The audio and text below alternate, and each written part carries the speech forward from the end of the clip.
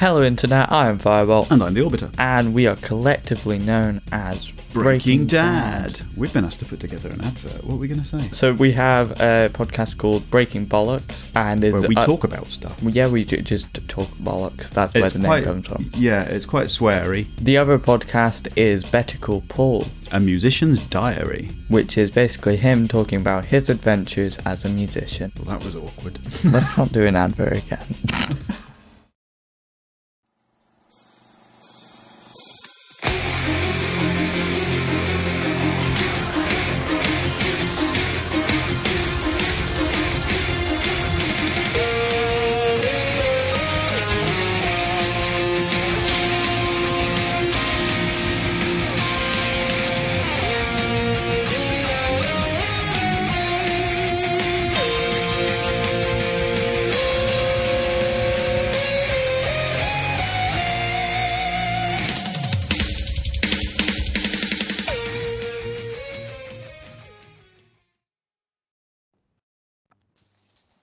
Recording is started. Are we right then?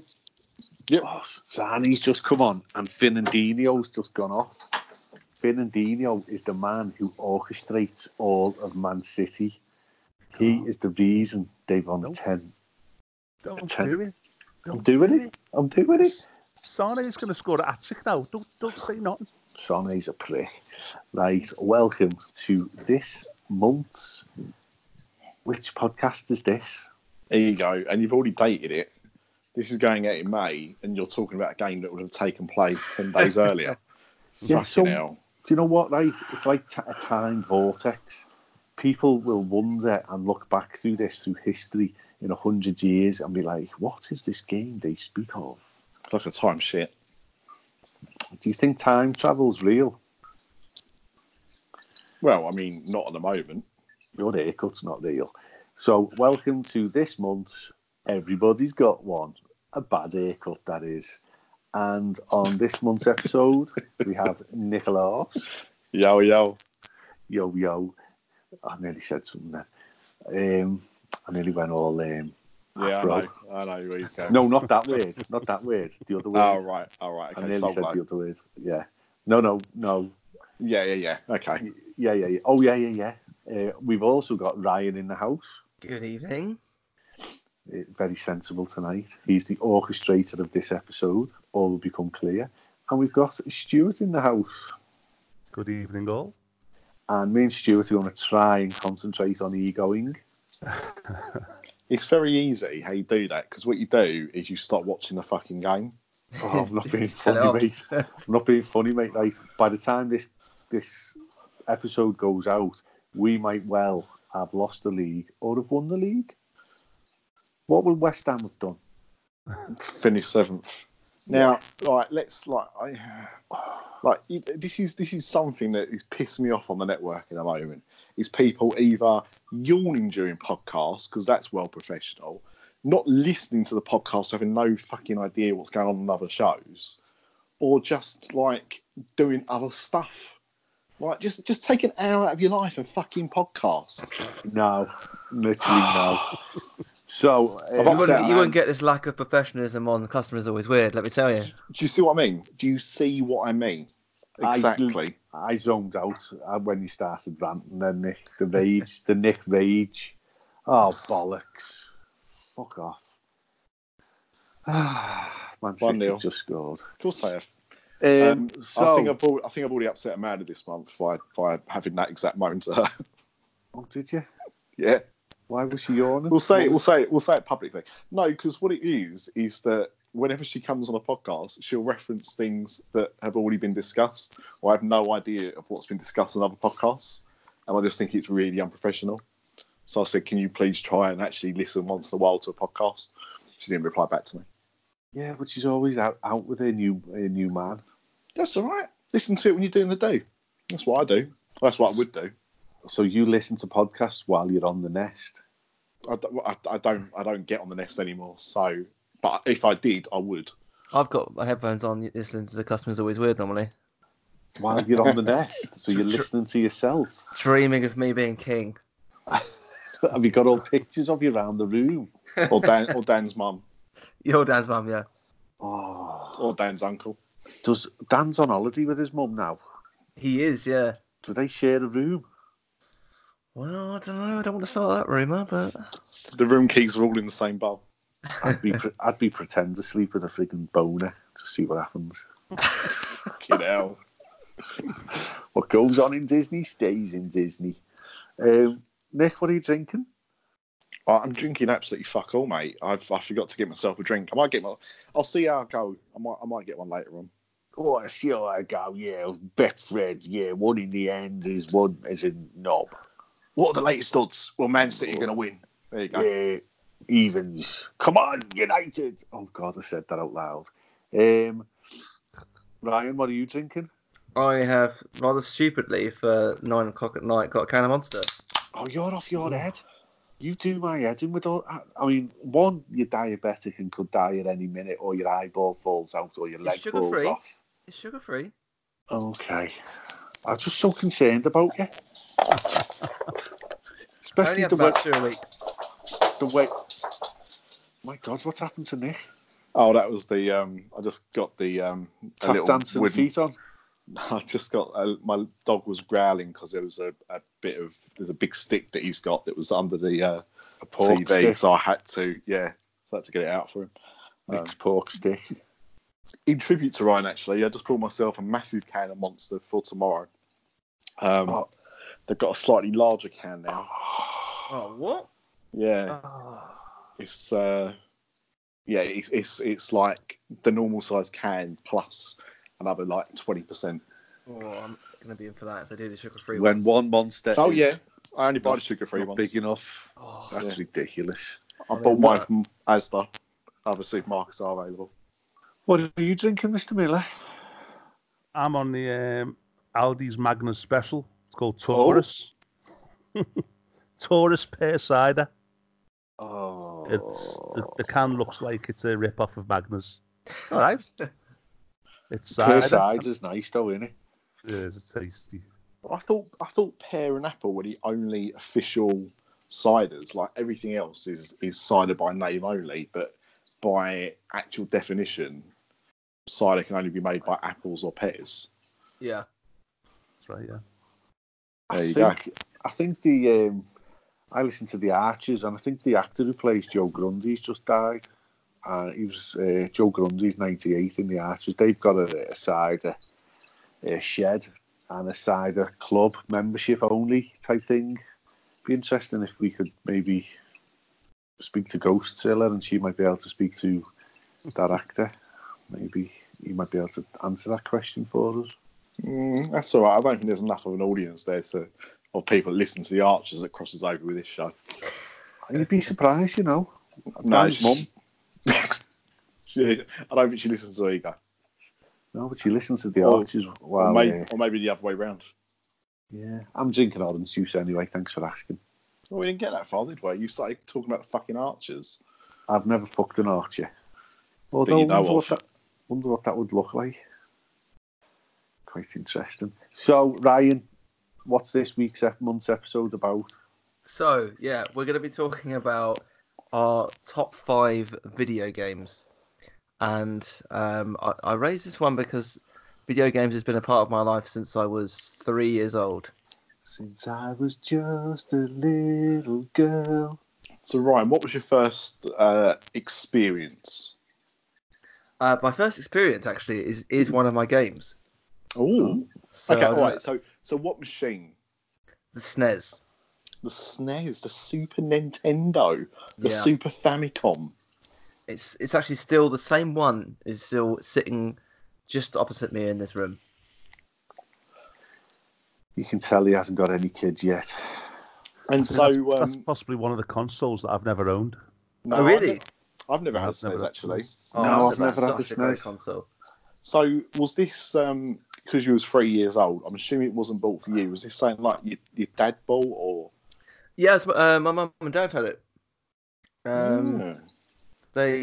Again, like I think my dad used to play Kick-Off quite a lot. Yep.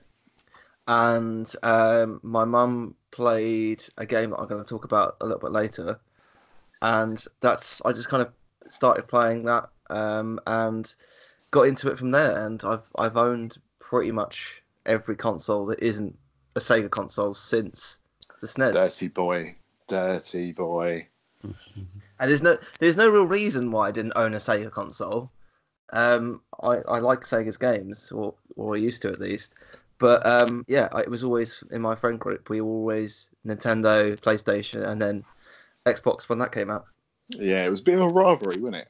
You know, you was either sat on one side or the other. I always found it was Nintendo or Sega, wasn't it? Yeah, we were a Sega house all the way. Although we only got involved at the Mega Drive level, we didn't have a Master System. I reckon Stuart's first console, I'm just taking a guess here, but was it like TV Pong? Commodore 64? No, he's older than that. My brother had that. My brother had the Pong. It was the deluxe version. It had a pistol and a rifle with it as well. Used to play my dad had that. Yeah. My dad had that. Used to just hold the gun right against the screen. We did have the VIC-20. That's where we started. And then we went to the Amstrad 464 with a built-in tape deck. And my mates all had either a Commodore 64 or a Speccy. Now, there was two versions of the Spectrum, wasn't there? Oh, there was multiple. ZX81 was the smaller one, wasn't it? And you had to have your own tape deck for that, didn't you? Yeah. The reason I wanted to do this is because, like, we're all starting to talk about these memories and, like, remember them really fondly.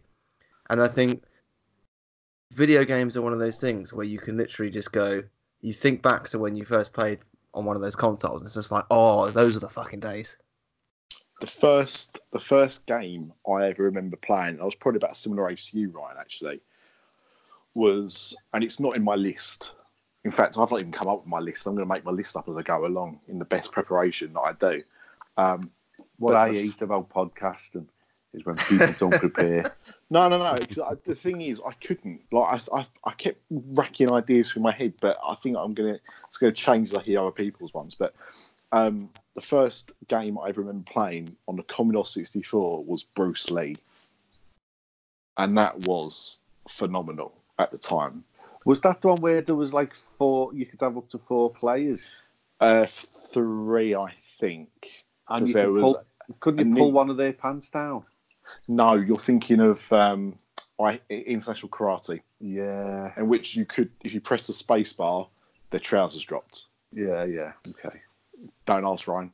No, Bruce Lee was like a platform game, and you had to collect lanterns. It was very basic looking, like very, small graphics and everything like that. But it was quite revolutionary at the time. And did they have like the classic like 80s racist like voiceover?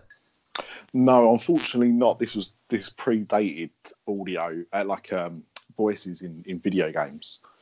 In fact, I'd be interested to find out what the first one was. The first game I remember having an actual voice in it, and I'm sure this will bring back some memories for Craig and Stuart as well, was probably Gauntlet.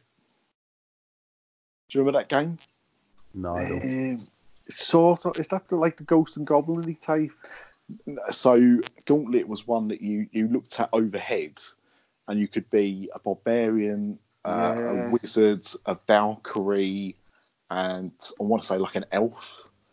And you had to find food. And when you was low on energy, the voiceover would go, "Wizard needs food badly." And it was the first time I ever remember hearing speech in a video game. Vaguely remember it. Very vaguely. Shall we go in age order? Yeah, starting with the oldest. So Stuart goes first. Well, who is the oldest? Is it because Colin is here Colin is the newest member of the team from the Half and Half podcasts. He's a Cockney wide boy as well, but he's in the nick at the moment. He's starting his innings to go on, doesn't he? How old is he? He's 41, 42. Oh, so Stuart's the oldest. You bastard. I'm 47. Oh, God, that is well old. You're 47 now? Yeah. Are you sure? I think so. In fact, I'll tell you what. I know what age Colin is. He's 41 this year, and I know that because the first time I ever got drunk was at his 21st birthday party in 1999. Wow. There you go. There we go. I wish he was here so he could tell you all about what a dick I was. Well, we'll do it. Maybe we'll do a Nick special. Let's not do that. And Colin can reminisce. This is your life edition. Yeah, we'll get my ex-girlfriends on. Yeah, all be good. You wanking into socks in his house. We can bring Scylla to host. Ghost Scylla. Let me Ghost Scylla can host it. Yeah, that'd be amazing. I'm a fan. Who was that fella who she had? Derek, Graham. Oh, hi, Graham. We could bring Graham. Let's have a recap from our Graham. Right, okay, I'll kick it off then, yeah? Go on then. All right. So, my number 5 was the reason I got this game was in 1991, as a 19-year-old little scrote, I used to do a lot of gambling on the horses, and I won nearly $2,000. So I was straight on the bus, straight down to Tandy. Remember Tandy? Do you remember Tandy? Tandy, little, like a Maplin's now, and I bought an Amiga 500 Plus. Oh, because I had craved console. I'd craved it for a long time, but never had the dosh to go and get one. So that was my first thing. And packaged with that, there was Bart Simpson versus the Space Mutants. Yeah. Captain Planet and the Planeteers. Yeah. A deluxe paint program, and my number 5, the Lemmings. Oh, Lemmings! Absolutely love the Lemmings. I owned all 3 of those games on the Amiga 500. Yeah, there was the Lemmings. Was it Christmas Lemmings and Oh No More Lemmings? Yep. Yeah. So, what a great puzzle game that was, and I was just hooked on it for months and months. The thing with the Lemmings, though, right, is it's been reimagined on every console, but it's always still the same levels. Yeah. Do you remember what the levels were called? There was different levels. So there was 4. There was fun, tricky, taxing, and mayhem. And the concept was, for those who don't know, you had 100 lemmings per level, and you had a set amount of lemmings to try and save. And these were suicidal. They used to walk off cliffs or walk into fire to kill themselves, and you had to use their skills. Each of them had separate skills, and you had to figure out what skill to use to stop them killing each other to get to the exit point. Right. Can I ruin your childhood? Yeah, go on. All right. So the whole reason that was the gameplay of the Lemmings is because lemmings are famously suicidal creatures. Yeah. Now, they're famously suicidal because of a documentary by Walt Disney in like the 60s or the 50s, where they had footage of lemmings jumping off cliffs.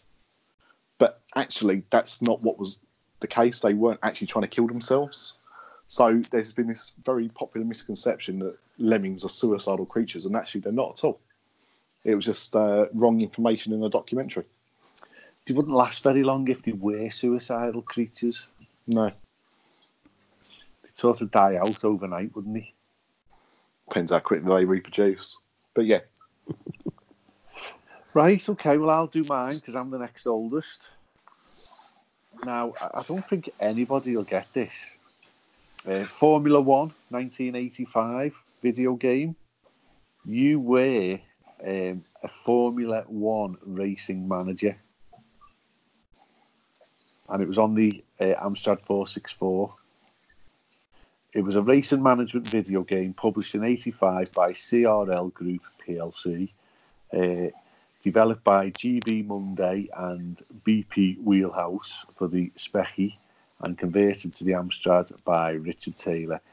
The game sets the player as a Formula 1 manager of the team of choice starting on the 85 season onwards.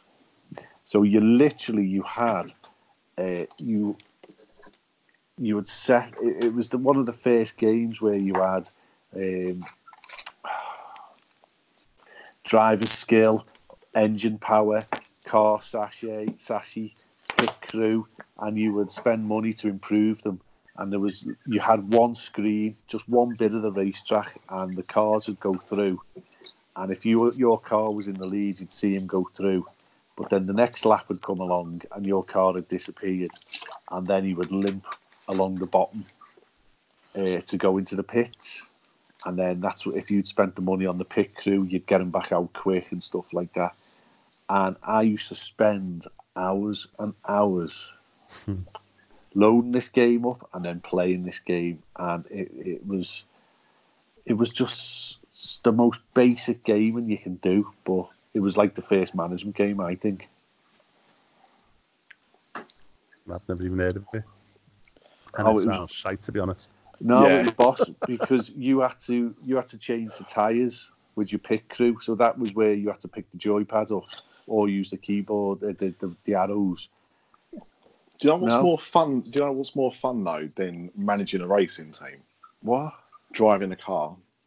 No, I don't think so. I dispute that. Okay, you can dispute it, but you're wrong. I'm not. I'm right. It was All right. boss. Well, okay. How many Formula One management games have there been over the years, and how many driving games have there been over the years? I think there's a Formula One management game out now, actually. I'm not saying I don't make them. My point is, how many games allow you to do just that, and how many games actually let you do the fun stuff? Yeah, but I'm not having it. It's in my top 5. There's nothing you can do about it. Electric Boogaloo and all that. So there you go. Ryan, do you remember that? I wasn't born. Oh yeah, you're still This is a sponge. nutsack. I'm currently -6 in 1985. Fucking hell. You are one wank away from living in your dad's sock. So, Colin, Metal Slug, Don't Have you say heard it of that? like that. Yeah. Neo Geo, an Yep. absolute non-stop bullet hell side-scrolling masterpiece, timeless graphics, and guaranteed to make you smash a controller up.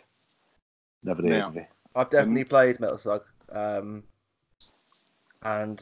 yeah, I do remember it. It was never a game that I got into a great deal, but I do remember it. And it's definitely one of those games that you would end up throwing your controller out the window for.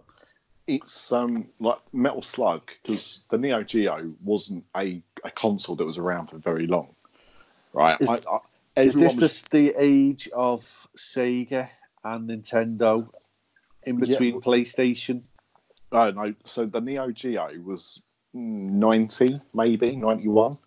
But the whole thing of the Neo Geo was that the actual like console, whatever, was the equivalent to arcade quality. So unlike a Mega Drive or a SNES, which were like these small machines that were 16-bit, Neo Geo, I don't know if it was a 32-bit console, but whatever it was what you would play in the arcade. So most of the time, if you was playing a Neo Geo game, it was in an arcade, because the actual games themselves cost over 100 quid, 150 quid-ish. Wow. They were like big, powerful games. And it never got a proper UK release. So you used to have to go up to like specialist shops in like London to buy the console, buy the games. So not many people had Neo Geos, but as I said, the games were the same in the arcade that you could play on the home version, like absolutely identical. So for most people, playing Metal Slug or King of Fighters was another one, was something you did in an arcade, not really at home. But Metal Slug itself has been on nearly every console. Yeah, Yeah. they've re-released it a lot of times. Yeah, and done newer updates.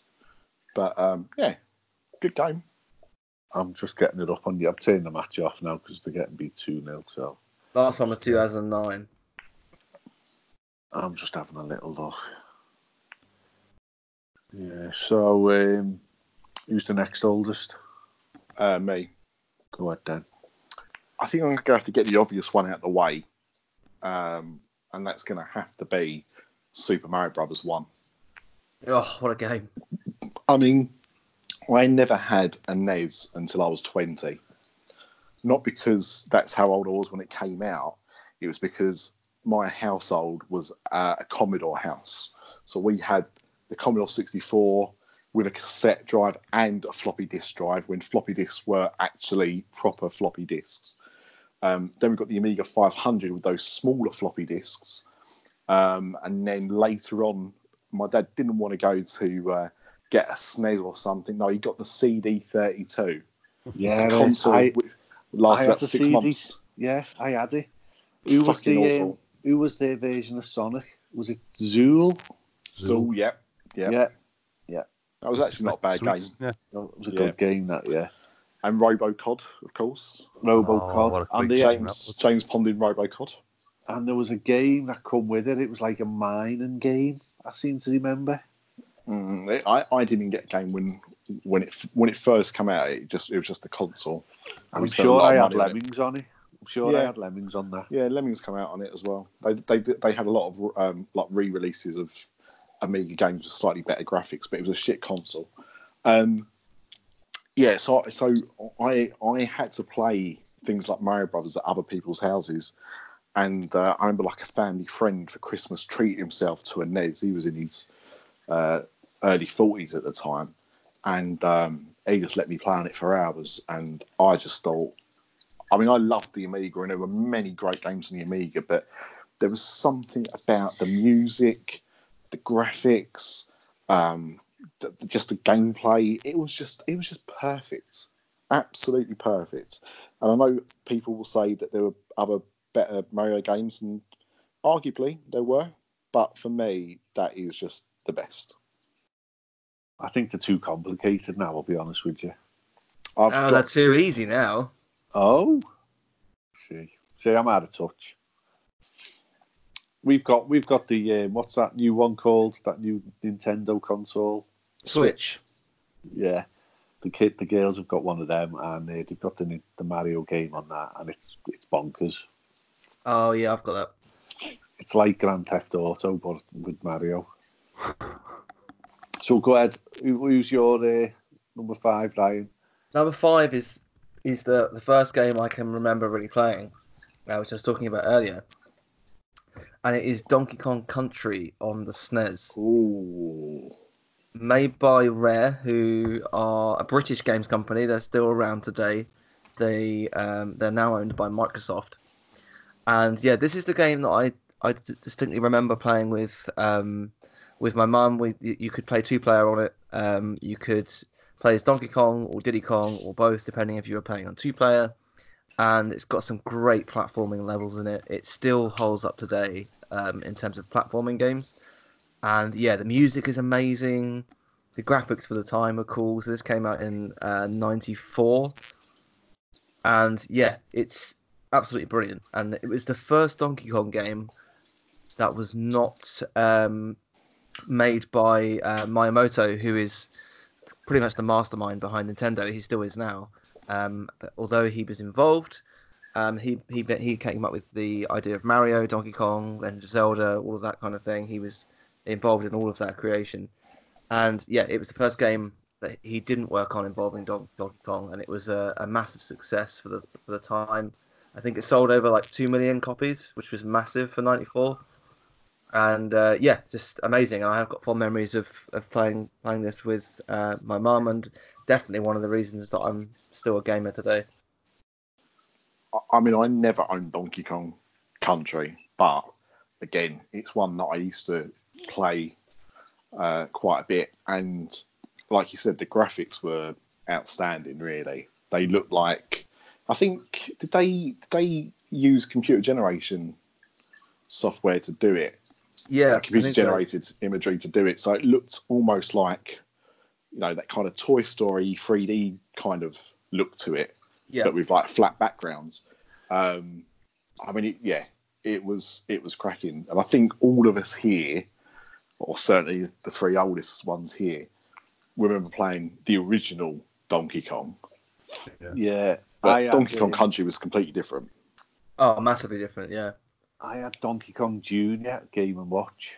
Yeah. But Do you know the story about Donkey Kong as well, right? Why he's called Donkey Kong? No, I don't think I do. go on. This is brilliant. This is absolutely brilliant. So the reason why it's called Donkey Kong is because when Nintendo of America were going to release the arcade game into the arcades, they asked for what the name of it should be, or what the translated name would be. And this was the days of fax, right? So Nintendo in Japan sent a fax over with the correct title of the game. However, when the Americans got it, it said Donkey Kong rather than Monkey Kong. Where is it? So it was just a typo on a fax. And that's why it's called... Because, I mean, why is it called Donkey Kong? Why, it's a monkey. Why is it called Donkey Kong? And that's the reason why. And Monkey Kong makes so much more sense. But, yeah, just a typo. I love that's brilliant, but as well, like Rare. I don't know how many of you would have played many of Rare games. I mean, they made like GoldenEye 64, which is a massive game for the N64. But the characters, they're so good at writing humor as well, and they almost create characters that were stuck in your head, like Marvel characters. So in this game, you've got characters like Rambi the Rhino, Espresso the Ostrich, On Guard the Swordfish. As a kid, like you kind of remember those characters. Well, I mean, Conker's the one that stands out for me. And that was, well, I mean, how Rare got that game through Nintendo is still, I mean, it amazes them still to this day. Yeah. Because it's just full of absolute filth. Literally. Yeah, literally, you fight a massive turd as a boss. Yeah. I never played it. Oh, it's brilliant. Conker's Bad Fur Day saying amazing. You're gone, Stuart. Well, we never played it in our house because we were all Sega heads, so we hated anything to do with Nintendo because that's what it was like. You hated them. You didn't respect them. You just hated them. So go on, Stuart. You're the oldest. What's your number 4? My number 4 is Mario Kart on the Wii. Yeah. Now the reason I picked this game is it was at the age where my kids were into playing games. So it was one of the few games where the 4 of us could sit down and all play split screen together. And it was just a nice little family game. We used to have a great little laugh. Loads of competitions of an evening. We had the four controllers with the wheels, put them inside the steering wheel. And it was boss, just a nice little game. Well, it's exactly the same. It doesn't change, does it? It's so you can just. It does change, but I would disagree. It does change, but you can just pick it up. I will say this, and I'll be the most controversial one on here for saying it as well. And I don't give a shit. The original Mario Kart, I think, is pretty shit.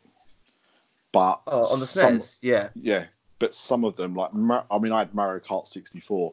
That was amazing. The one you're talking about there on the Wii, Stuart. Yeah. I had that as well. It's one of the reasons I bought a Wii, and it was phenonomal.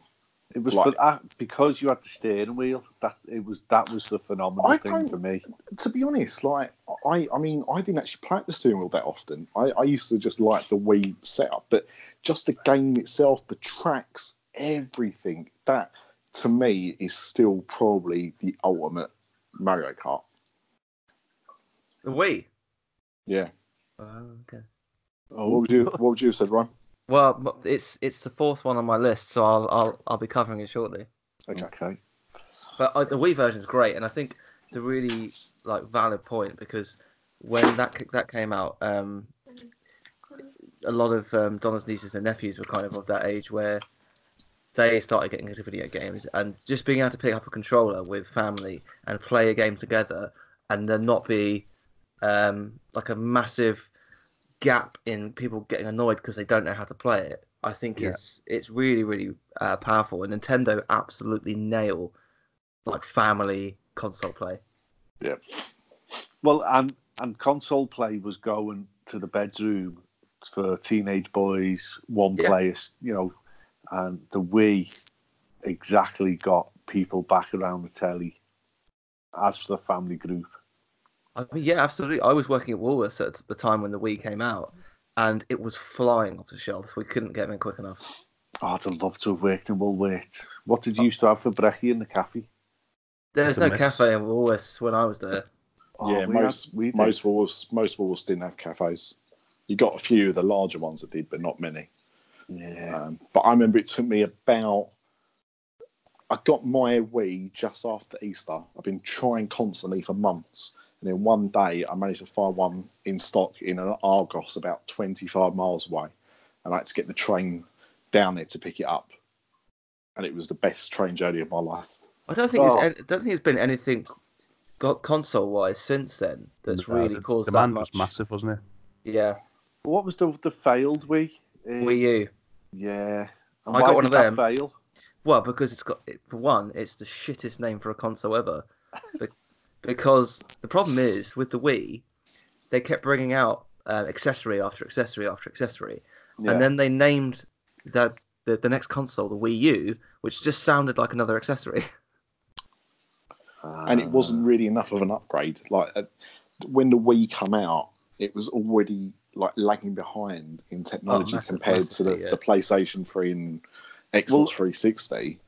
Nintendo don't even try and compete in that respect anymore, do they? Because even the Switch pales into insignificance power-wise. Switch is genius though, from especially because they forget their primary market is Japan, and people were literally taking our consoles onto trains and plugging them in and having a ridiculous setup. And Nintendo were like, okay, well, here's the Switch. It's like a DS, but better. You can play Legend of Zelda on it, and it doesn't look shit. And that's proved to be massively successful for them. Has that console killed off the DS? No. Yeah, well, in terms of new sales, yeah. But then I don't know if Nintendo will announce another handheld again, unless they have a new home console that is just available to play on your TV. But it's not the way gaming is going. Microsoft are about to announce something that will allow you to play, say, the brand new Forza in 4K on your phone. Jesus. Because they've got such powerful cloud technology that you can just do that from any Wi-Fi, and you can play on your Xbox controller on your phone, and it's loading in all the graphics from Microsoft servers. So cloud gaming is the future, then? It's all going to be streamed, yeah. So would that just literally be you've got your TV and there's an app, like the Microsoft app? Yeah, don't even need your TV. Jesus. I've seen it in action, and it looks ridiculous. Like it looks like you're playing on a 4K TV if you've got a decent phone. Yeah, you say that, Ryan, but we also saw a foldable phone the other day. A $2,000 foldable phone, and look what's happened to that. Yeah, but that's the first one, isn't it? That's like what I mean. The 8K TVs that are out there, ridiculous, pointless. But the thing is, don't forget that Microsoft has been.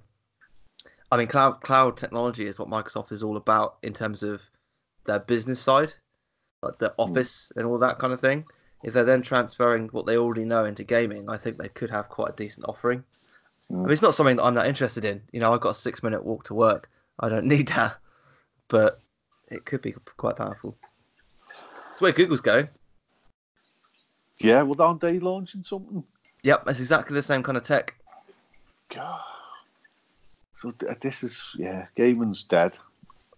Not dead, but the R convention of gaming where you get your little cartridge or whatever, it's just not needed. You're basically going to have Netflix, but for games. It's not needed, but Sony are still pressing ahead with their next console that will still have discs.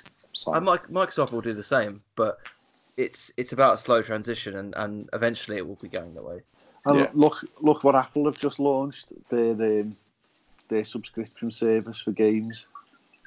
That's coming out later on in the year. That's another cloud-based where you pay a monthly fee, unlimited gaming on various 100 games or whatever, but that'll be crap as well.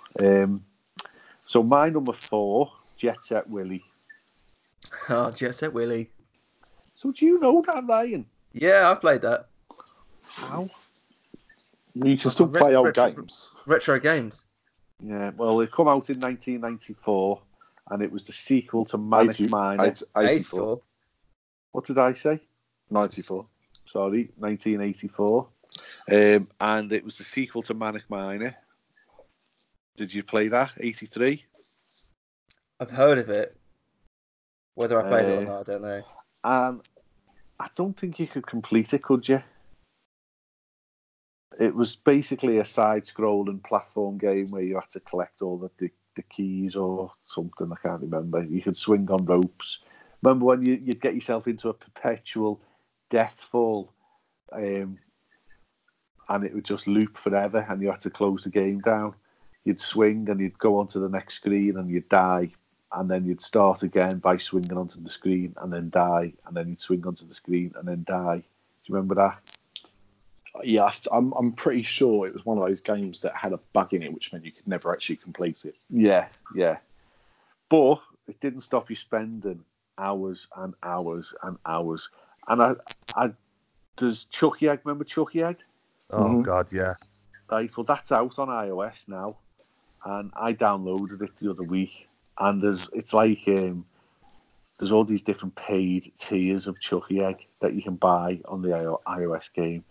And you can't play it for more than 5 minutes because it's just shit. Yeah. When I was growing up, there's a lad in our street that he wasn't particularly popular. I didn't really like him, but he had a Dragon computer with Chucky Egg on it. So I befriended him just so I could go to his house and play it. Chucky Egg, I loved it. But that was another one you'd play for hours and hours, like Daley Thompson Decathlon. Oh. See, Ryan doesn't understand the trouble or the dilemma of wanting to play a game on your Commodore or your Spectrum and having to put the cassette in and play it and wait an hour for the tape to actually load up. Yeah, listening to the squealing. Yep. No. And you could tell if it wasn't loading right because the noise was a little bit different. You did, yeah. And you'd be like, "No, it hasn't loaded. This isn't going to load. This isn't going to load. I'm going to stop it and start again." Seriously, you'd never, like Ryan, you'll never understand. Like you would go and decide what you want to play, put it on, go and have your dinner, go and have a kickabout outside, and then it might be ready to play. See, I was of the gaming age where you'd have to. We were the blowers, you know. We'd have to blow the cartridges and bung them in and hope it worked. This is all this reminiscence making me want to play games again. But right, so Colin's number 4 is Super Mario World SNES. Oh, that is a great game. That's one of my favourites, actually. So he's put the best Mario game of the lot. No. It was massive, took ages to complete, and the gameplay was perfect. I can't disagree. I think like it narrowly was outside of my top 5. It's when I put my SNES on now, it's one of the few that I go back to. Have you completed all the Mario games?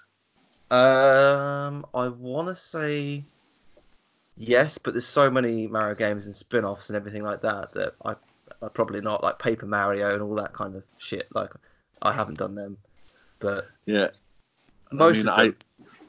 I think I can count on one hand the games I've ever completed. Probably only half an hand, to be honest. See, now it's even tougher now to complete games because every game, certainly on, and I know Sony's the same, but on Microsoft you get achievements, on PlayStation, on Xbox you get achievements, on PlayStation you get trophies, and like if you want to complete a game, you have to get all those achievements and all those trophies, and there's always like 1 or 2 achievements, and it's just like get like 200,000 kills, and you're like, the fuck am I supposed to do that? I've got a life. Well, it's like on the Grand Theft Auto games, innit, where there's all these little side missions where you've got to go and catch like 100 pigeons in the city that you don't know where they are. Yeah, and you're just never going to do that. I think the Spider-Man games got something similar going on, hasn't it? You're just never going to complete it. No, it's like the McDonald's Monopoly. There's no reason. There's no reason. Please. Less fun though. Who's next? Who was he? Me. Yeah, go ahead. I think I'm going to go for my number 4 game. I'm going to go a bit more modern. And this was tough, right? Because I almost went for Batman Arkham Knight. Because that was the reason I bought a PlayStation 4. Because I love the Batman games that Rocksteady have done. And this was like the best and the last of the lot. And it looks amazing, and you can only get it on PlayStation 4. So I was like, right, I need to get a PlayStation 4. So it was almost that, because that game is superb. However, just recently, Sony released Spider-Man. And that game just absolutely floored me. So, again, how do you find the time? Because you've got 2 kids. You've got 100 podcasts. You've got a full-time job. Yeah. How, in God's name, do you get to fly through the city solving crimes? I wait until I finish all of that other stuff. So I'll sit down for.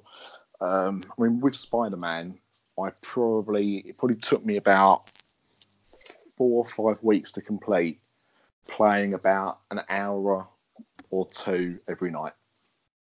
Normally around about 11 o'clock. Yeah. But that's the basic complete, though, isn't it? No.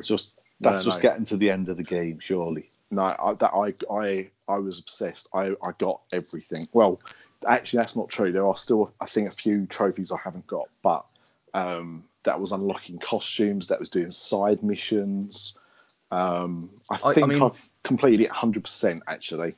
I can add to that in that Spider-Man is one of the few games over the last, I guess this generation, so PS4, Switch, and Xbox One, where I've sat and completed it from start to finish, and I've genuinely not been able to put it down. Like, whenever I had a spare moment, I was like, I'm jumping back into this game.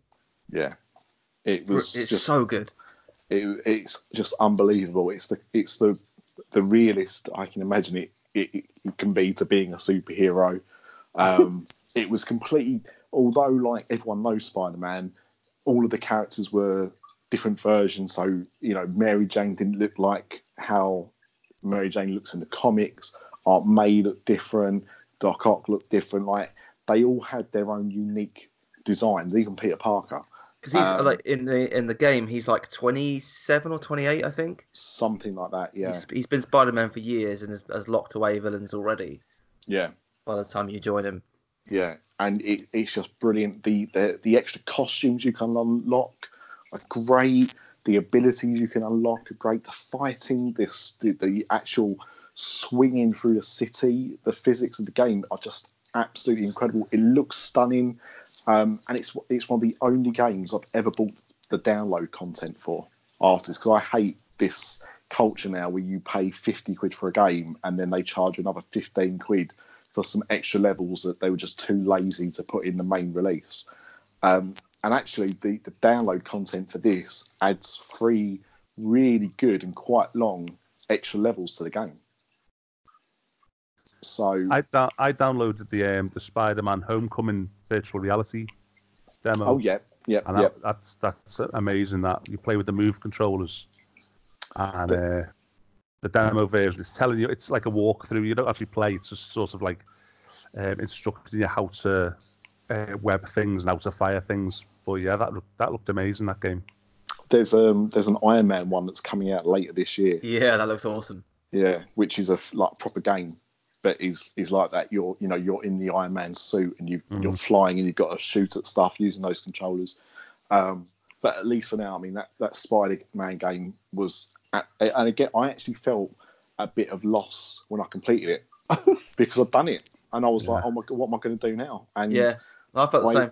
I cannot wait. They haven't announced a sequel yet. It's sold really well. It's been really popular, and I am just waiting for them to announce a sequel, and I can't wait. Sequel's definitely happening, like without doubt. And couldn't they just use this game engine though to? They will, like you say, just skin on another superhero. The problem is now that we're at the end of this generation. So if they started a game, I mean, this came out late last year. It's not coming out for the PS4. No. Yeah. it'll be PS5. It might do. They might do what they did They like might do with a The dual Last of release, Us, where they release it, but they release a better version for the new console. Yeah. Okay, so who's next? Ryan. Oh, yeah, the baby. Come on, baby boy. So my fourth one is the best Mario Kart, and it's Mario Kart Double Dash on the GameCube. That almost was what I would have said. I prefer the Wii one slightly more, but that was a really nice twist on the formula. I think I think Double Dash beats the others just because it does have that twist. So you've got 2 characters per kart for one, but also each character has their own special item that they can use that really mixes up the gameplay a lot. And it's something that they haven't really done since then. But this is also one where I would play this with my mates. Like, we'd sit around each other's houses on our GameCubes and play it 4-player, 3-player, whatever, like almost every week. And we'd have so much fun playing this game. And every Mario Kart since has been great. But even to this day, I was at a conference for work a couple of weeks ago, and they had Mario Kart Double Dash in the breakout room. So about halfway through one of the talks, I was like, oh, this is bollocks. I'm just going to go and play Mario Kart. So I jumped into Double Dash, and it was still incredible. And I beat the person I was playing against, and that's even better. It's just so much fun. Like, I could go back to it now and still have fun. I think the level design in this as well is incredible. So they really kind of learned from what they'd done on Mario Kart 64, and this for me is like pinnacle Mario Kart. I do vaguely remember it. The only thing for me is I preferred the N64 controller to the GameCube one. The GameCube controller was actually pretty good, but for me, the N64 controller, despite looking like a piece of shit, was actually probably one of the best controllers ever made. And that's the only reason why I slightly, and it's a stupid reason, but just control-wise, I just prefer the Mario Kart 64. So the controller that I use today still to play Mario Kart on Switch and Super Smash Bros. On the Switch is the GameCube controller. Because Nintendo realized that all the like Super Smash Bros. And Mario Kart fans were still using GameCube controllers. So they've for the Wii, the Wii U, and the Switch, they've got like a little adapter so you can plug your GameCube controller in. And they even released a brand new GameCube controller that came out with Super Smash Bros. Late last year. Yeah, it's nuts. Yeah. So go on then, Stuart. Your number 3. My number 3 is a proper manager game, not Formula 1, but Championship Manager football. The days I lost playing this game, I hate to think. You'd be on it for wouldn't even play one game. You'd be setting up your team. You'd be looking to buy players. You'd be doing sponsorships, and you'd look at the clock and you'd be playing for like 4 or 5 hours. You hadn't even had a game. You hadn't even played a game. You were just setting everything up. The hours I lost, but what an engrossing game. Obviously, you get tied up in it that much that you just lose track of time. I think it came out 93, maybe 94. And I think I had every season for like the next 10 years. Yeah. I just absolutely love that game.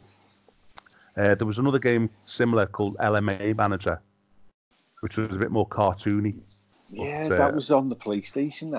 Yeah, it was a bit more cartoony to ring the board and all stuff like that. You press the buttons on a phone and things.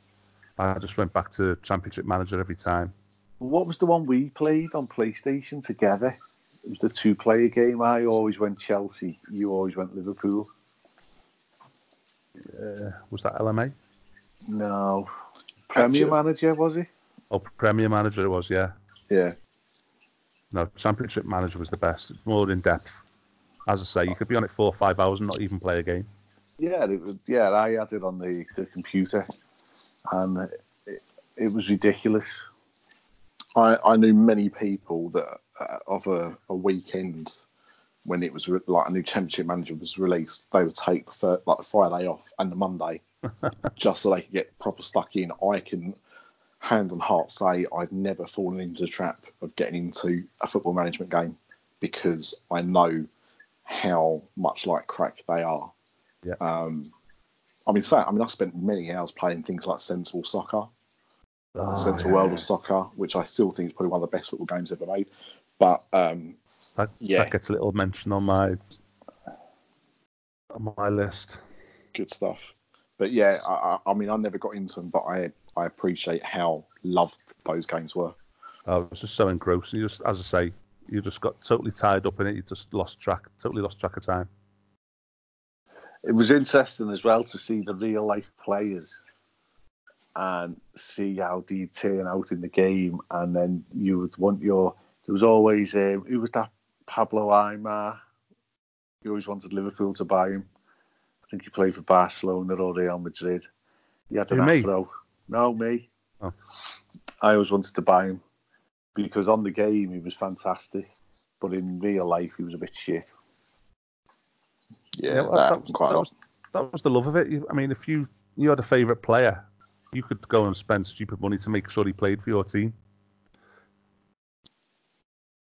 I always tried to buy that David Villa he was at Valencia at the time.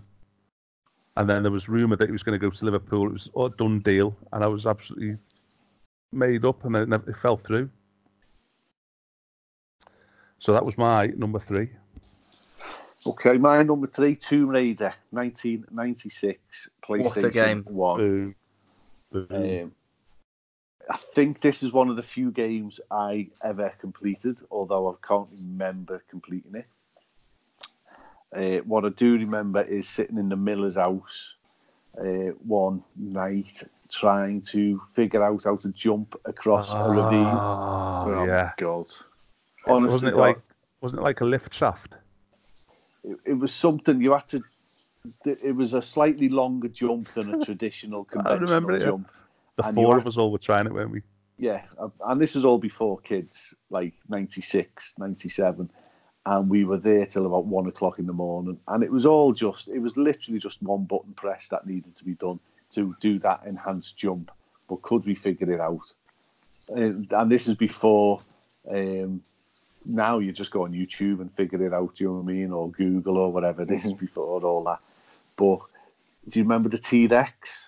Yeah. Yeah. Amazing. And she was fit. And them swimming underwater scenes, I always wanted it freaking Fanny to drop out, but it never did. Have you played the new ones? No. Oh my God, they are insanely good.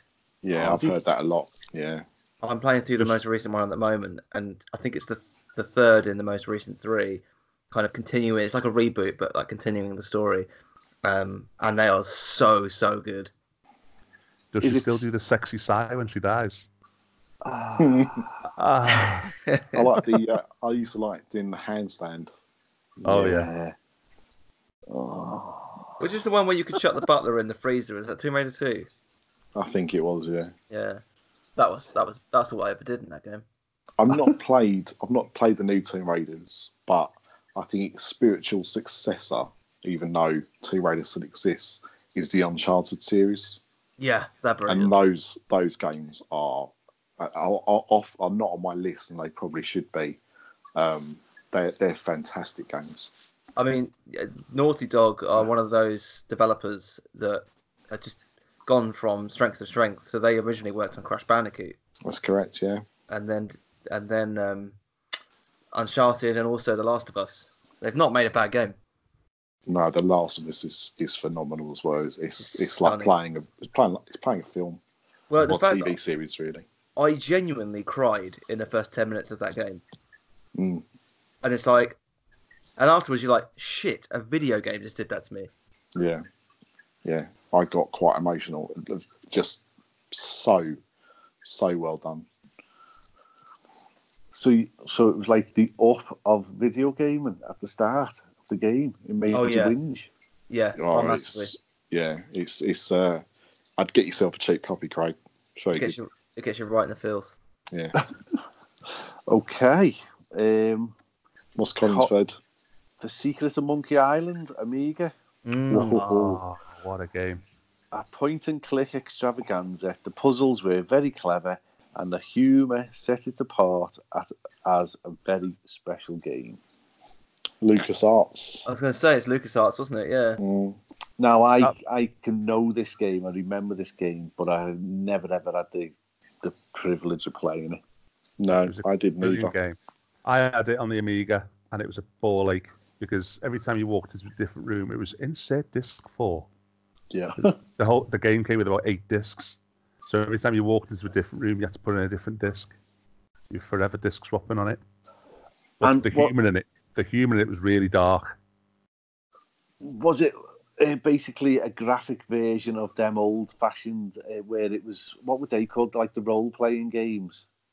Where Yeah, it's a point and click. So you'd have everything there. Pirates. Yeah, everything would be there, but you'd use the mouse to select an object or to do an action or something like that. So yeah, it's similar in a way to those games, but it was a more it was a much better execution of the same concept.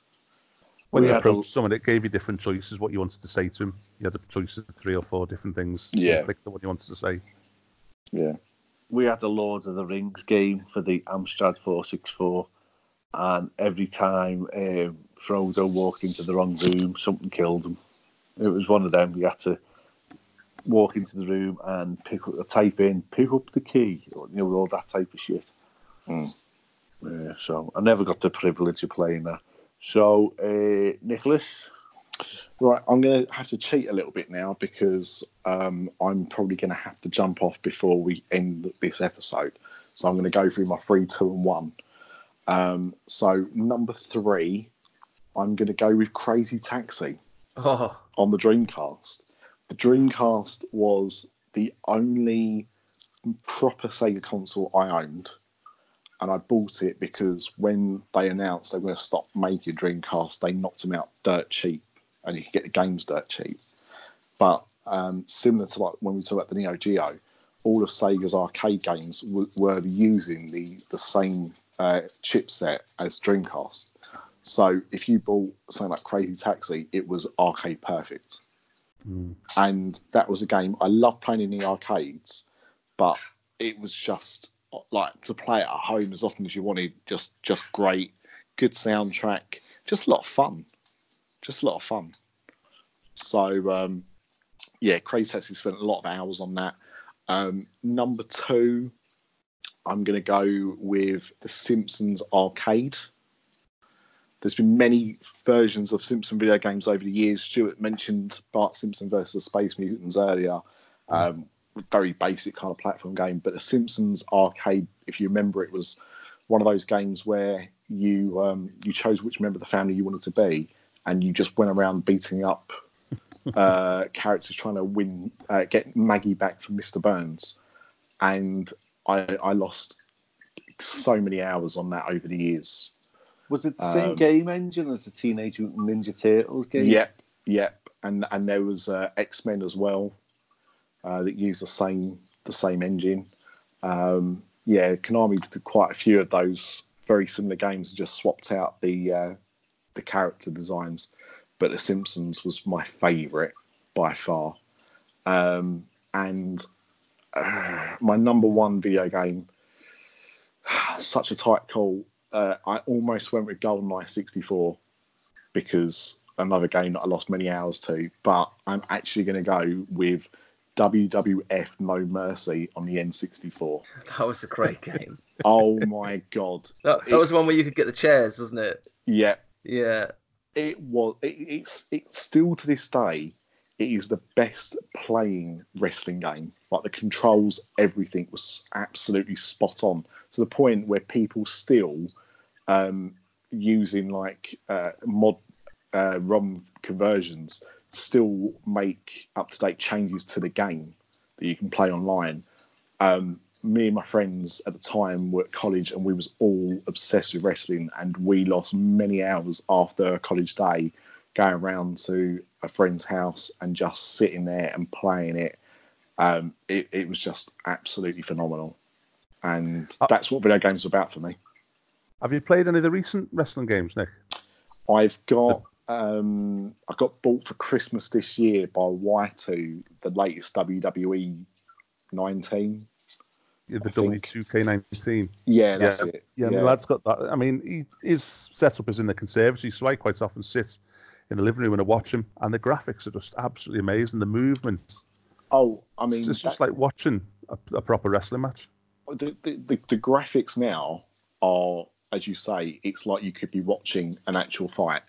Unfortunately, the gameplay is just not there. It's not as fun, is it?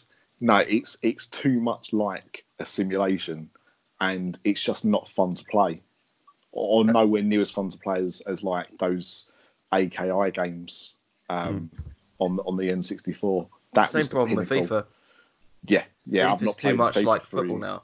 It's just you don't get the crazy moments that make it fun to play. And it's the same with wrestling. Football games peaked with Pro Evolution Soccer on the N64. That was still fun. Football games now are just too realistic, and they've lost that fun. I'd love somebody to go and make a proper arcade style football game again, where it wasn't so serious. The only thing, so for this year, the only thing that FIFA have done, so I get FIFA every year because it's a game that I still play with my dad, and what they've done this year is they've got different modes, so you can turn all of the rules off. Right. So you could literally like filth someone 2 foot from behind in the penalty box, and there's no call, and that's quite fun to play. Like just as a bit of a laugh, especially when I didn't tell my dad and I filthed him in the penalty box, and he was like, "Referee, what the fuck?" Did anyone have the first ever FIFA? I think it was FIFA 93. I think Steve Breen did, because we started on the railway together, and I went round to his house a few times. It was isometric, so it was like at a weird angle. Yeah, it was a weird angle. Yeah, and you kind of went up and down the pitch. But the best thing about that first FIFA is that if you got booked or if you got a red card, the referee would have to come over to you and give the card to you. That's and right. you could actually you kept run running away. Yeah, that's right. and you couldn't catch you. Eventually, the game wouldn't continue until he did. But you could really annoy somebody by just running around for hours away from the referee, so he couldn't actually send the player off and just disrupt the whole game. Brilliant. It's so stupid. But so that's my top 3. I'm going to stay on until I have to jump off. But I wanted to make sure I got my games out. Yeah. Okay. So Ryan's number 3. My next one is Gears of War. Came out in 2006. They're currently making Gears 5, which is going to be coming out late this year, which I'm very excited for. It was a game that really just grabbed me.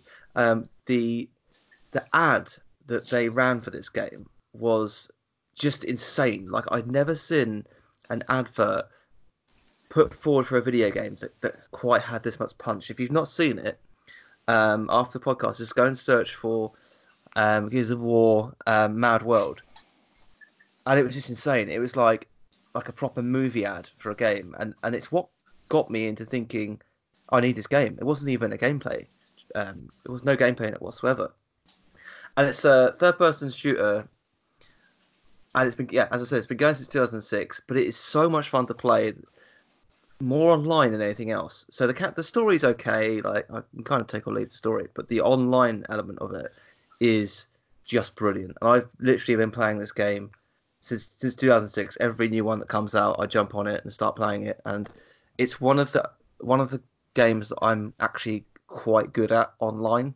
So I do play it. Like the Gears 4 came out 2016. So 2015, I think. 2016. Yeah, 16. And I played that for a good 18 months constantly. I had the first 2 on the Xbox 360, and I concur that they were quite a lot of fun to play. I don't think I ever played them online actually, but it had good weapons. as you said, storyline wasn't like the best, but it was like decent enough. But it was just a fun game to go through.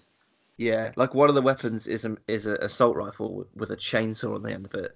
Yeah. That, especially when you're playing online and you run up behind someone and you put the chainsaw like basically into their back and they're on the other end shouting at you and swearing because you've just chainsawed them in half. It's just fantastic. Like, but seriously, go and check out that ad, because I think it's the first big ad campaign that for a video game that really grabbed people. I've heard of it, but again, it's not my world anymore. I'm not relevant. I'm just ready to die. But maybe when I'm retired, maybe I can play Gears of War 17. Stuart, you're the oldest. I keep reminding you. My number two, we've sort of already covered. FIFA. I think I've had every edition of FIFA going. I buy it every year. I agree with Nick. It's over the past few years, it's not really enjoyable playing it anymore. It's just it's too correct. It's too right. But what they brought in the past 3 years is the story mode, the journey, where you can follow the lad, his mate, or now you can follow his stepsister with women's football. Oh, okay. Oh, that storyline is is just ridiculous, isn't it? I played through it. Keep switching. She's getting into the England squad, isn't she? And that's right, yeah. The story switches between Alex, his mate, or his stepsister. So you're playing basically 3 people. Yeah. He becomes more of a twat as the years go on, doesn't he, Alex? Yeah, it's the fame's gone to his head, little rat. He's like the Ronaldo, basically, is what they're making him. I say he's like the Sterling. Yeah. Proper horrible rat. I mean, me and Craig have said for years for FIFA, they've got to bring a thing out where you can download, pay a price to download your favourite team from history. Like obviously you could download the England 86 side, or like the Liverpool 88 side, or I'm trying to think where, the West Ham side with Bobby Moore and Jeff Hurst, and play them against local teams. They did do it, didn't he, in FIFA World Cup '98, where you could play as international teams of days gone by. And that's where I got the idea from of, oh my God. Well, FIFA do a superstars team, I think they call it, or something like that. But it's Ultimate just team. The ultimate. Oh no. I know what you mean. Yeah, the Classic 11. Yeah, Classic 11. Yeah, but you're limited to who they think the Classic 11 are. Yeah. I still think they need to introduce a mode where you can be the ref online, so you're literally refereeing a game with other 2 people are playing. Like you obviously can't be like too much of a dick, but like it's like, do you make the free kick call, yes or no? And you're like, yes, I am. That would be smashing. That'd be so much fun, wouldn't it? That would be fantastic, because you could be the referee, but you could also be calling offsides and everything. Yeah, exactly. Controlling I very nearly didn't pick FIFA. I nearly went for Sensible Soccer for the nostalgia and because of the memories it brings back. Because me and my mates used to all get together. We set up leagues and we'd sit all night, all weekend, playing a league of football, taking turns playing against each other. And I'll tell you what, a football game has never had such good diving headers. Oh, superb. And the outrageous swerves you could put on them. Yeah. Slides used to go for 40 yards, yeah. Okay, so my number 2 is Gran Turismo, 1997. That was my number 6. Now, this game, I used to go and pick Stuart up at Candy on a Friday afternoon and at dinner time, 12 o'clock, when he'd finished for the day, and we would go to his house and we'd put this game on, and 6 hours later, Michelle had come in from work, Kerry had drive over from Liverpool with the chippy tea, and we hadn't even looked up. Split screen, just racing, and some of them would be 80-lap races and everything like that. Just a pee into a bucket. Yeah, No, with the tyre damage, and the cars that would bounce off the walls because the people who designed the cars, they wouldn't allow damage on them. But what an absolutely stunning game to get that beauty out of an aging PlayStation 1 console. Absolutely phenomenal. It's a great game. Aesthetically a lovely looking game, wasn't it? We used to play. Remember, we played the full 40 laps or whatever it was. Yeah. And then we sat and watched the replay, full 40 We used to watch the replay of the game that we just played. Oh, remember when you did this? Oh, here's where you did this. It's fucking ridiculous. They did a very similar thing on the PlayStation, a Formula One game. Again, it looked like you was watching the TV, and you could have a proper race, which would be, whatever that circuit was. So it could be 70 laps or something, and it would play out in real time. So be an hour and a half. Yeah. My mate did that once with Flight Simulator and did a flight from Gatwick to Orlando. I was like, because I texted him you playing Halo tonight? And he's like, no, I'm midway through a flight at the moment. I'm like, okay, how long is it going to be? An hour? He's like, no, I'm flying in real time. So he sat there for 9 hours.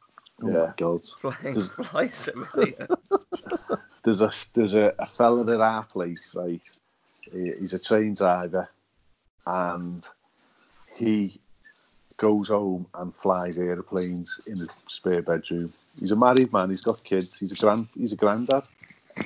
Cracking fella. But he flies aeroplanes when he's not driving trains. In real time. Yeah. It's crazy, isn't it? And he turns the faults on and stuff like that. Yeah. Absolutely bonkers. Who's next? Colin. Colin, we love you, Colin. You little bastard. Street Fighter 2 Turbo SNES. Oh, what a game. I spent a lot of time playing this to death in arcades when it came out. Then the SNES version was released, and it was an amazing console port. Whole weekends were lost for me and my mates to be playing this non-stop. I'm pretty good too. I'd beat any one of you at this game. Bring it. There you go. Well, there's a challenge. All these type of games bypassed me. I'm in. Because they were all button tappers. I just couldn't get used to pressing all in different sequence to make them do different things. I had, after playing it in the arcades, I had Street Fighter 2 on the Amiga, which wasn't a bad port, to be honest, considering. But, I mean, the SNES was absolutely made for that game, to the point where I think they had it on the SNES for about a year or two before it went to the Mega Drive. It was as perfect a version of the arcade game she was going to get at home at that time. Yeah, it was stunning. Absolutely stunning. Tell you what we should do when we're at our meetup. We should find a retro gaming bar at some point. Well, I know Namco Funland is at Waterloo. Do they allow you to get smashed while you're playing games though? I will find out. The times me and Stuart have been there in town or whatever and said, should we just go home and play on the PlayStation? We did that with Worms at Jan Molby's testimonial. Oh, God, yeah. We walked out at half time and got the bus and went and played Worms. Because you had them. Yeah, because we had them, yeah. Because we'd been bumming each other. So there's Colin's number 2. So it's Nick. Oh, it's Ryan now, isn't it? Yeah. Because Nick's done his. Yeah. My second one is one that I've talked about on this podcast before because it was, I think it was 98 where I did my year, and it's Banjo-Kazooie. It narrowly missed the top spot for me. I literally just changed it now, so it kind of goes in and out of the top spot. Made by Rare again, for the N64, was re-released on Xbox 360 and Xbox One. Is regarded as probably one of the best platforming games of all time. I regard it higher than Mario 64, which is kind of what it's based on, to be honest. And it's just brilliant. It's got everything a good platforming game should have. Great level design, amazing music. It's just a fantastic game from start to finish, and one that I've completed several times. I'll probably go back and finish it every 18 months, maybe, and it's still so much fun to play, like 20 years on. And have they never done follow-ups? Yeah, they've done. So there's a Banjo-Tooie, and there's also a Banjo-Kazooie Nuts and Bolts, which was shit. But there's like literally every year, fans of Rare are calling them to make a proper sequel to Banjo-Tooie. I think it will happen one day. But the problem is platforming games are mostly dead unless it's a Mario game. Mm. People just aren't buying them anymore. Would it come out on like an iOS, an app version of it? Would that keep you happy? Well, the thing is, because Rare are owned by Microsoft now. They own the rights to Banjo-Kazooie. I can't see Microsoft doing anything with it other than releasing it for Xbox. Well, Right, I'm going to have to leave you in suspense now. I'm going to drop out before I've heard everyone's number ones, but I can't wait to hear what you've had, and I'll be screaming at my phone once you've announced them. So thank you, gents, for tonight's episode, and I'll catch you on next month's. go ahead, lad. See you later. Night, next time. everyone. Bye. So, Mr. Miller, what is your number one? Right, this is my attempt to get down with the kids. None of this retro rubbish. My number one is Fortnite. Oh, What a game! No, Oh. and I played it for a while, and I tried to get Craig into it, and he dipped his toe, and it never intrigued him. He wasn't. No, it's just shit, Harry. Honest to God, right? Fortnite is a stunning concept, a stunning idea for a game that has made whoever they are all the Epic money in Games, the yeah. world. Consider it a free game. Yeah, it's amazing. It's simply amazing. However, I've got the reactions of a slug now. So I tried for a few hours to play with you, and I did. And you're bouncing, because that's what everyone does on the game. You'll bounce, bounce, bounce, bounce. And then you're building stuff, and I'm looking at the buttons to see what buttons to press. And while I'm looking at the buttons, someone killed me. And then, like, Stuart will be like, his whole house has got to be silent because he can hear somebody running in the grass 800 meters away. And I'm like, I can't hear it. I can't hear it. No. Get down. And everything Still there's someone coming. everything he's saying is right, because ultimately somebody does come and would generally kill me. So, But it was a great game to start with, but it's evolving every season. It Yeah. evolves even more. They're adding more things. I mean, they've had the Thanos themed game. I think Iron Man's coming to it tomorrow. They're bringing Avengers Endgame Yeah, crossover. Yeah. So are you still playing it, Stewie? Yeah, I play it every day. I'm at work thinking about how I'm going to come home and play. Well, That's why it's my number one. It's the only game that I've had this interest in a game. I mean, the FIFAs I bought every year, but this Fortnite, I play it every day because there's challenges you've got to do before the time runs out. They've done a crossover now where I can play with Matt. We can play together. He's on his Xbox, I'm on my PlayStation. We can play in the same game together. Well, that's Done good. as a crossover. Well, you could do that on the like the iPad and the PlayStation, couldn't you? Yeah. But so now you can go cross console as well. Yeah, it's cross console. That's phenomenal. Have That you is played? phenomenal. Have you played Apex Legends? Yeah. Fucking love that game. It's. Well, I like the cartoony the cartoony part of this. Apex Yeah. Legends is too perfect. It's not too perfect, but I like the cartoony part. I mean, look at all the dances they do. It's a global phenomenon. It is crazy. It's given the mental. L and the floss and all that. It's just everywhere. Well, So are you playing this as well, Ryan? No, I play Apex. So what's Apex? Apex is kind of the new battle royale game. They're both battle royale games. You've got Apex, you've got Fortnite, you've got PUBG, yeah. And And Apex is kind of came out of nowhere. EA were like, "Oh, here's this new game," and it's same concept, exactly the same concept. I just think it's more of a refined shooter. I played Fortnite a few times, but yeah, Apex is just a bit more refined for me. Is it more realistic? Because, like Stuart says, It's, I guess it's a bit more realistic, but it's still kind of cartoony graphics. It's still right, okay. I guess the weapons are a bit more realistic in some aspects. When we were doing this, I had to look at the history, and I didn't realise that Fortnite was actually developed in 2011. Yeah, it was like a really weird. It wasn't the actual main Fortnite game. Nobody plays. Yeah, it was about the zombie thing, wasn't it? Trying to keep the zombies up your fort. And then they had a 2014 demo ready to put out, but they decided to hold that to make it better, and that's when PUBG stepped in. So they became the first, didn't they? Yeah. First of this genre. And then Fortnite stepped in, and then Apex Legends.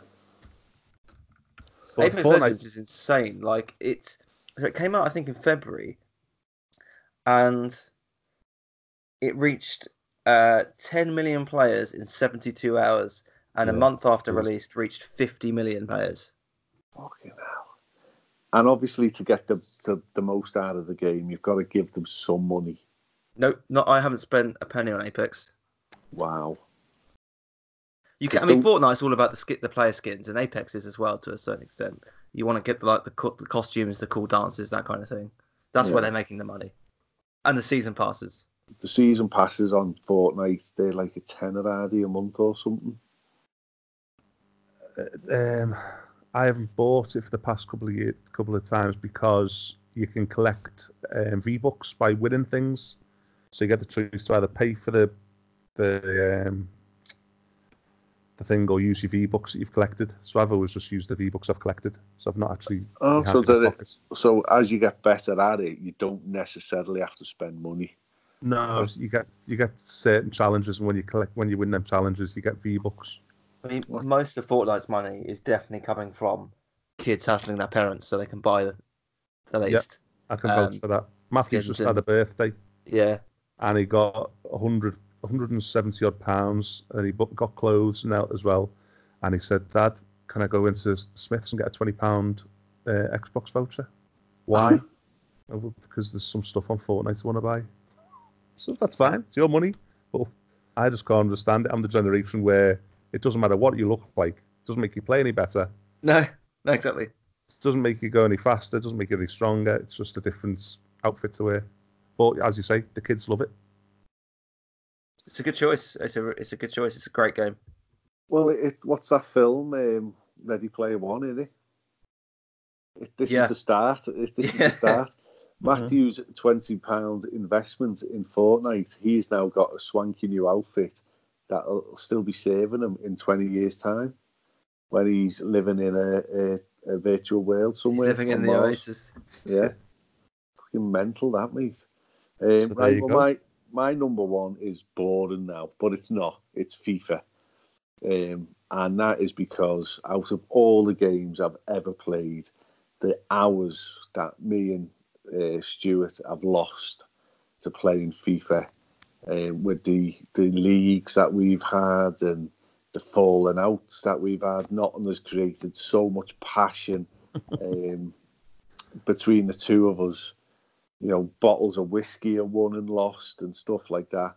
It hasn't happened since, I think since we both working at the same place and shifts contradicting each other and podcasts getting in the way of everything. So it's become a non-event now. But it's something that I'm trying to potentially get back on track with, because we did have, we had to, when we first started, the league was an unlimited amount of games, wasn't it? Yeah. So the league season would be 180 games or something like that. Yeah. And it'd be, but I'm 30 wins clear. Can we call time on the season yet? And tonight we'll just if we play 15 games and if I win 8 of them, then we'll call it that you've won. That type of stuff. But then we evolved the ideas. So like Stuart would be Liverpool and I would be Everton, and we'd follow the actual real fixture list as the season unfolded in real life. So we'd have a few warm-up games and then we'd play the actual league game for who Liverpool were playing that week. And he would play as Liverpool and I'd play as the other team. And vice versa. We'd play the other fixture for my team. League table, yeah. And yeah, brilliant.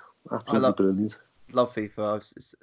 I mean, we've come up quite a lot, and it's still. I went round my parents on Saturday and brought my spare Xbox controller and sat there playing. I got there like a few hours early before the barbecue, so me and my dad could play FIFA. It's such a great game to play. I play it every lunchtime at work with my mates. That's mental. I want to work in your place. Imagine our mess rooms if they had games consoles. Yeah, that's an idea. Get on it. And old people, when they walk into a room where FIFA's on, do you think they're actually watching a footy match? I've had that before. It's incredible. Fucking boss. It's so funny. I was around my uncle's house, and his father-in-law walked in, and it was because we do random teams. So I think I was like, I don't know, like Russia, and he was Brighton or something like that. And he comes in, he's like, "Oh, what's this game on then? Is this some kind of charity game?" And we're just like, yeah, it's a charity game. And he's sitting there watching it, going, "Bloody hell, it's a bit weird, isn't it?" And we literally had to go, "It's just a game." And he's like, "No, you're joking. You're joking. It can't be real." That bit of it is absolutely phenomenal. That's what I was saying there about the graphics are so good on the FIFAs now. It's like you say, you watch a TV, but the idea we had where you could download your favourite teams from the past.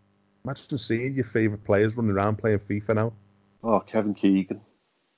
I mean, Sensible Soccer did it back in the day, but there Ian Rush was just a pixelated man with a moustache. Yeah.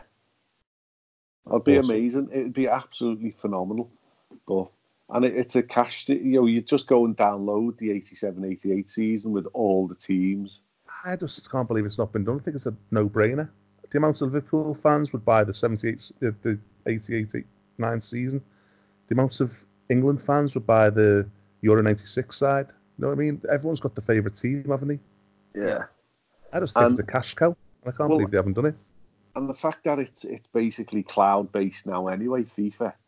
You just download all the little updates and everything like that, and it'd be just so easy to do.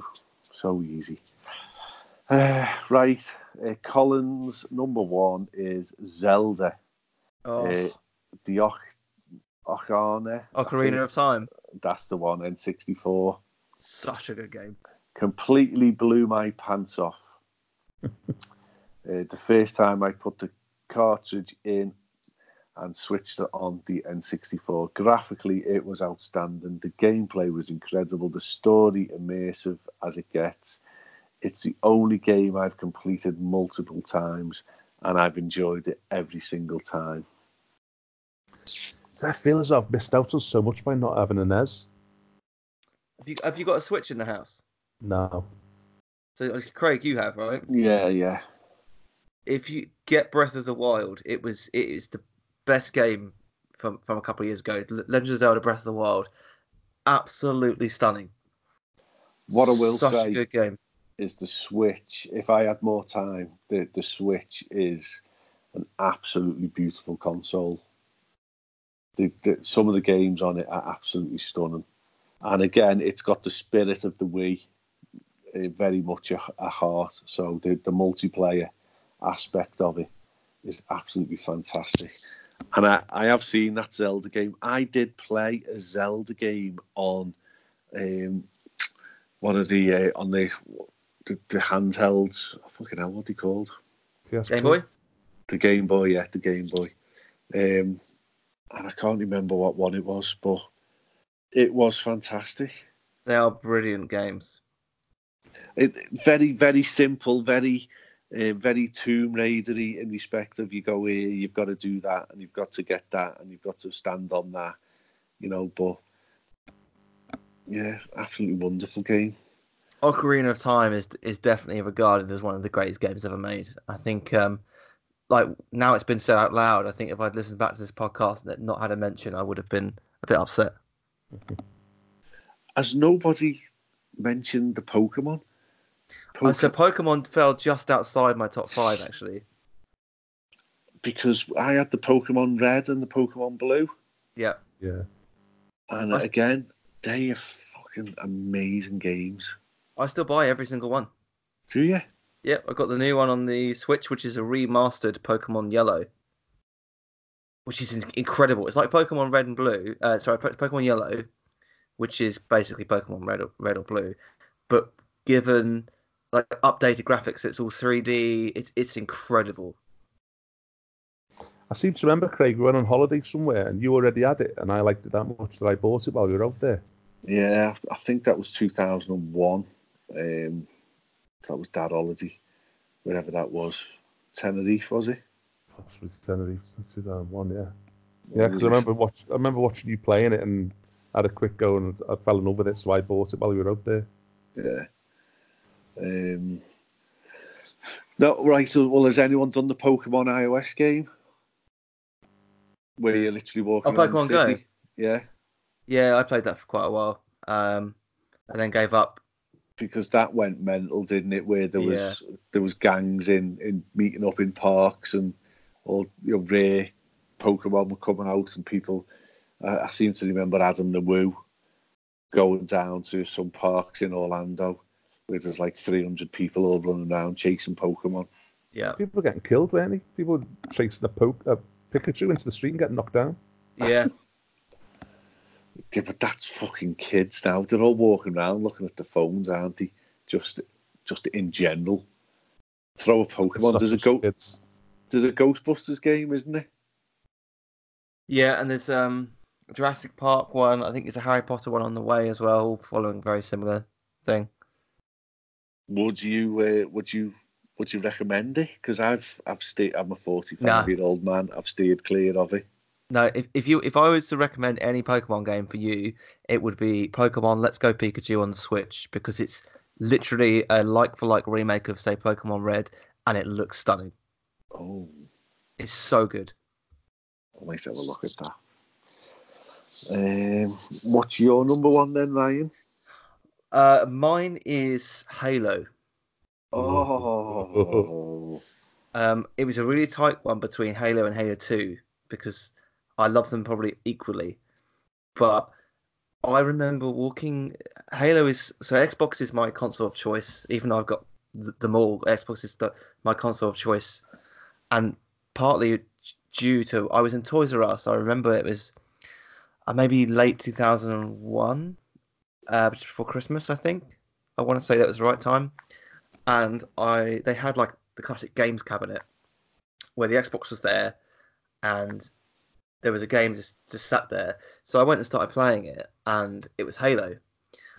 And I was like, oh my God, this is incredible. I'm like driving around in this car in the middle of a beach, like there's aliens firing at me, you shooting them back. And I was just like, I have to get this game. So then my parents eventually bought the console for me. I want to say it was around the time where I got diagnosed with type 1 diabetes. And it was like, they got me this console and Halo, and I fell in love with the game. I played countless hours with my friends, local, just on the multiplayer maps. And then Halo 2 came out, Xbox Live came out, and I spent hundreds and hundreds of hours playing Halo 2 online. And I've been playing Halo ever since, the same as I've been playing Gears of War ever since. Every single Halo that comes out, I'll play it for hours and hours. But I go back to Halo 1 every year still and play some of the maps on there. I think Halo is the single most frustrating game I've ever played. The story mode was fine. I love playing the story mode, but as soon as you go online to play against in a world, as soon as you generate, there's some bastard with a sniper rifle just targets on you. So as soon as you generate, 2 seconds later you're dead. Yeah. And then you generate someone else is there with a sniper rifle. I remember trying to get into a game for about 10 minutes, and every time I appeared, someone would shoot me straight away. If you remember the Xbox, to get online in that infancy, you had to have some sort of add-on or some sort of plug or something to go into the back of it. You needed to go in via Ethernet cable as well, which sounds simple now, but back then it was not fucking easy. And I remember I had to drag my Xbox from my bedroom down to where the PC was and plumb it into like a TV that was even smaller than the one in my bedroom, and kind of play it that way. But yeah, once you got online, it was just incredible. Well, Stuart knows what I'm going to say here. Yeah. So me and Philip, my cousin, are playing split screen in our house, and Stuart in his house online. So it must have been Halo 2, was that? To be playing it in a world. Yeah. So we're playing against each other, and Philip is a gobshite and would just be that fella to kill you all the time. He was good at it, wasn't he? Yeah, and he murdered Stuart constantly. Right, he murdered both of us constantly. He was just a prick. Me and him, shit at it. And this one time, Stuart killed him, and it must have been a dead spawny kill. It must have been where he was right on top of him, type of thing. Killed him, and Philip morphs like into a new spot, and he goes, "What the fuck's going on here?" And he'd seen Stuart on the map, and he went and found him, and Philip's old body was lying there dead, and Stuart was just standing over him, just filling him full of lead, just fucking, just blapping him. Emptying the entire magazine into him. And Philip just dropped him. Just fucking kill. And it was just pure frustration. I was making the moment last. I'd never killed him before. I'm on YouTube now watching Halo 1. So good. I mean, because they re-released them all under what they called the Master Chief Collection on Xbox One. And it was just before Christmas in our office. My boss said to me, "Oh, let's have a game of Halo, because you can play it on the Xbox One now." We decided to load up Halo 1. And he was like, "I'm pretty good at this, by the way. So, you know, I'm not going to go easy on you." I'm like, "All right, mate, we'll see." And I think I beat him 25-4, and he hasn't played me on it since. Fucking hell. Yeah, well, yeah. Looking at this now, it's making me want to play Halo again. It's absolutely stunning. It is brilliant. And this is 2002, isn't it? 2001, I think. Oh, 2000, yeah. It's just absolutely. Well, what are we playing now? Do you know what I mean? What's the game now? What's the game now that the hot one is? It Fortnite, or what is it? It's definitely. I mean, Fortnite is definitely up there at the minute. Apex is up there at the minute. They're making a new Halo, which will probably be out next year.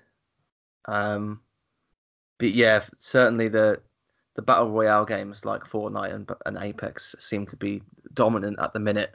But that's just a trend. We go through these trends like we do in movies. Everyone's making a Battle Royale mode at the minute. Yeah. It won't last forever. But gaming, I think, will always be part of my life. So the day before I get married, all the groomsmen are going to be coming over, and we're going to be setting up multiple screens, multiple consoles, and just playing games and drinking beer for the day. Well, I'd like to think the night before my wedding in 1998, Stuart slept here, didn't you? Yeah.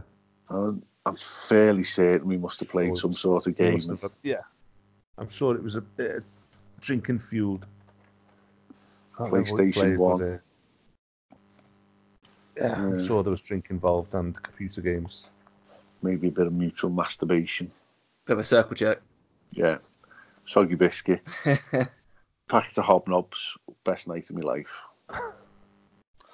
And on that note, I am going to wind up this episode. Ryan, I don't think you've ever had the privilege of saying the immortal words.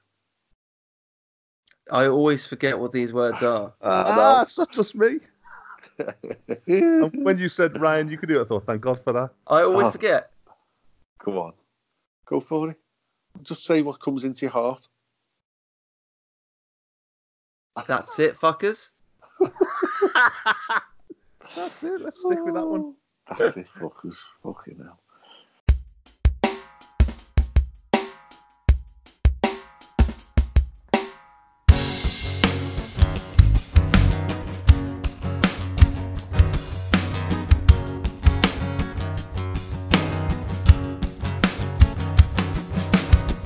Good days, bad days. Just take them as they come along. Well, I say, you say, don't even matter to me. Smiling on the other side. Smiling on the other side.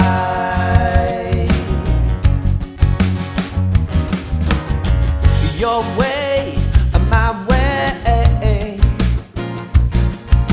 Somewhere in between, and we will be okay. High ground, low ground. I like the middle, so you can meet me there. Smiling on the other side.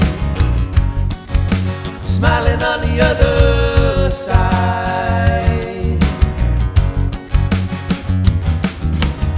Sweet dreams, sad dreams. Have another beer and you can just forget. Uptown, downtown, I couldn't care less. Just tell me where to be, and I'll be there. Smiling on the other side.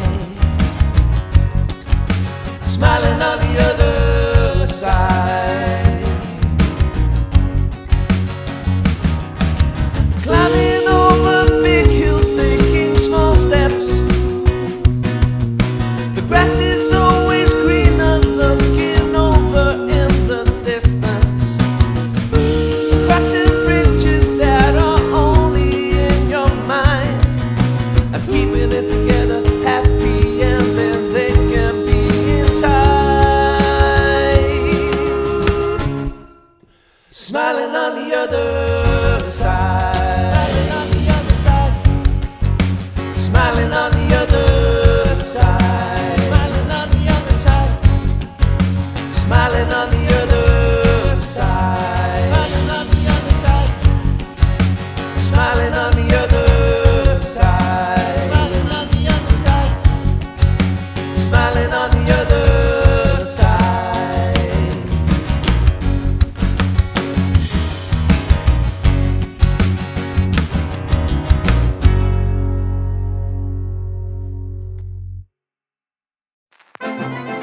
This podcast is part of the After Dark Podcast Network.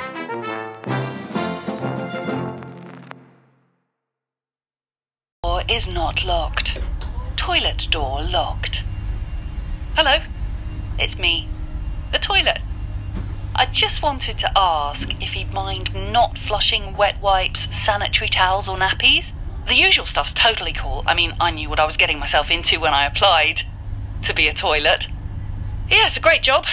You know, I used to be a public toilet, and let me tell you, this is a step up. Anyway, carry on.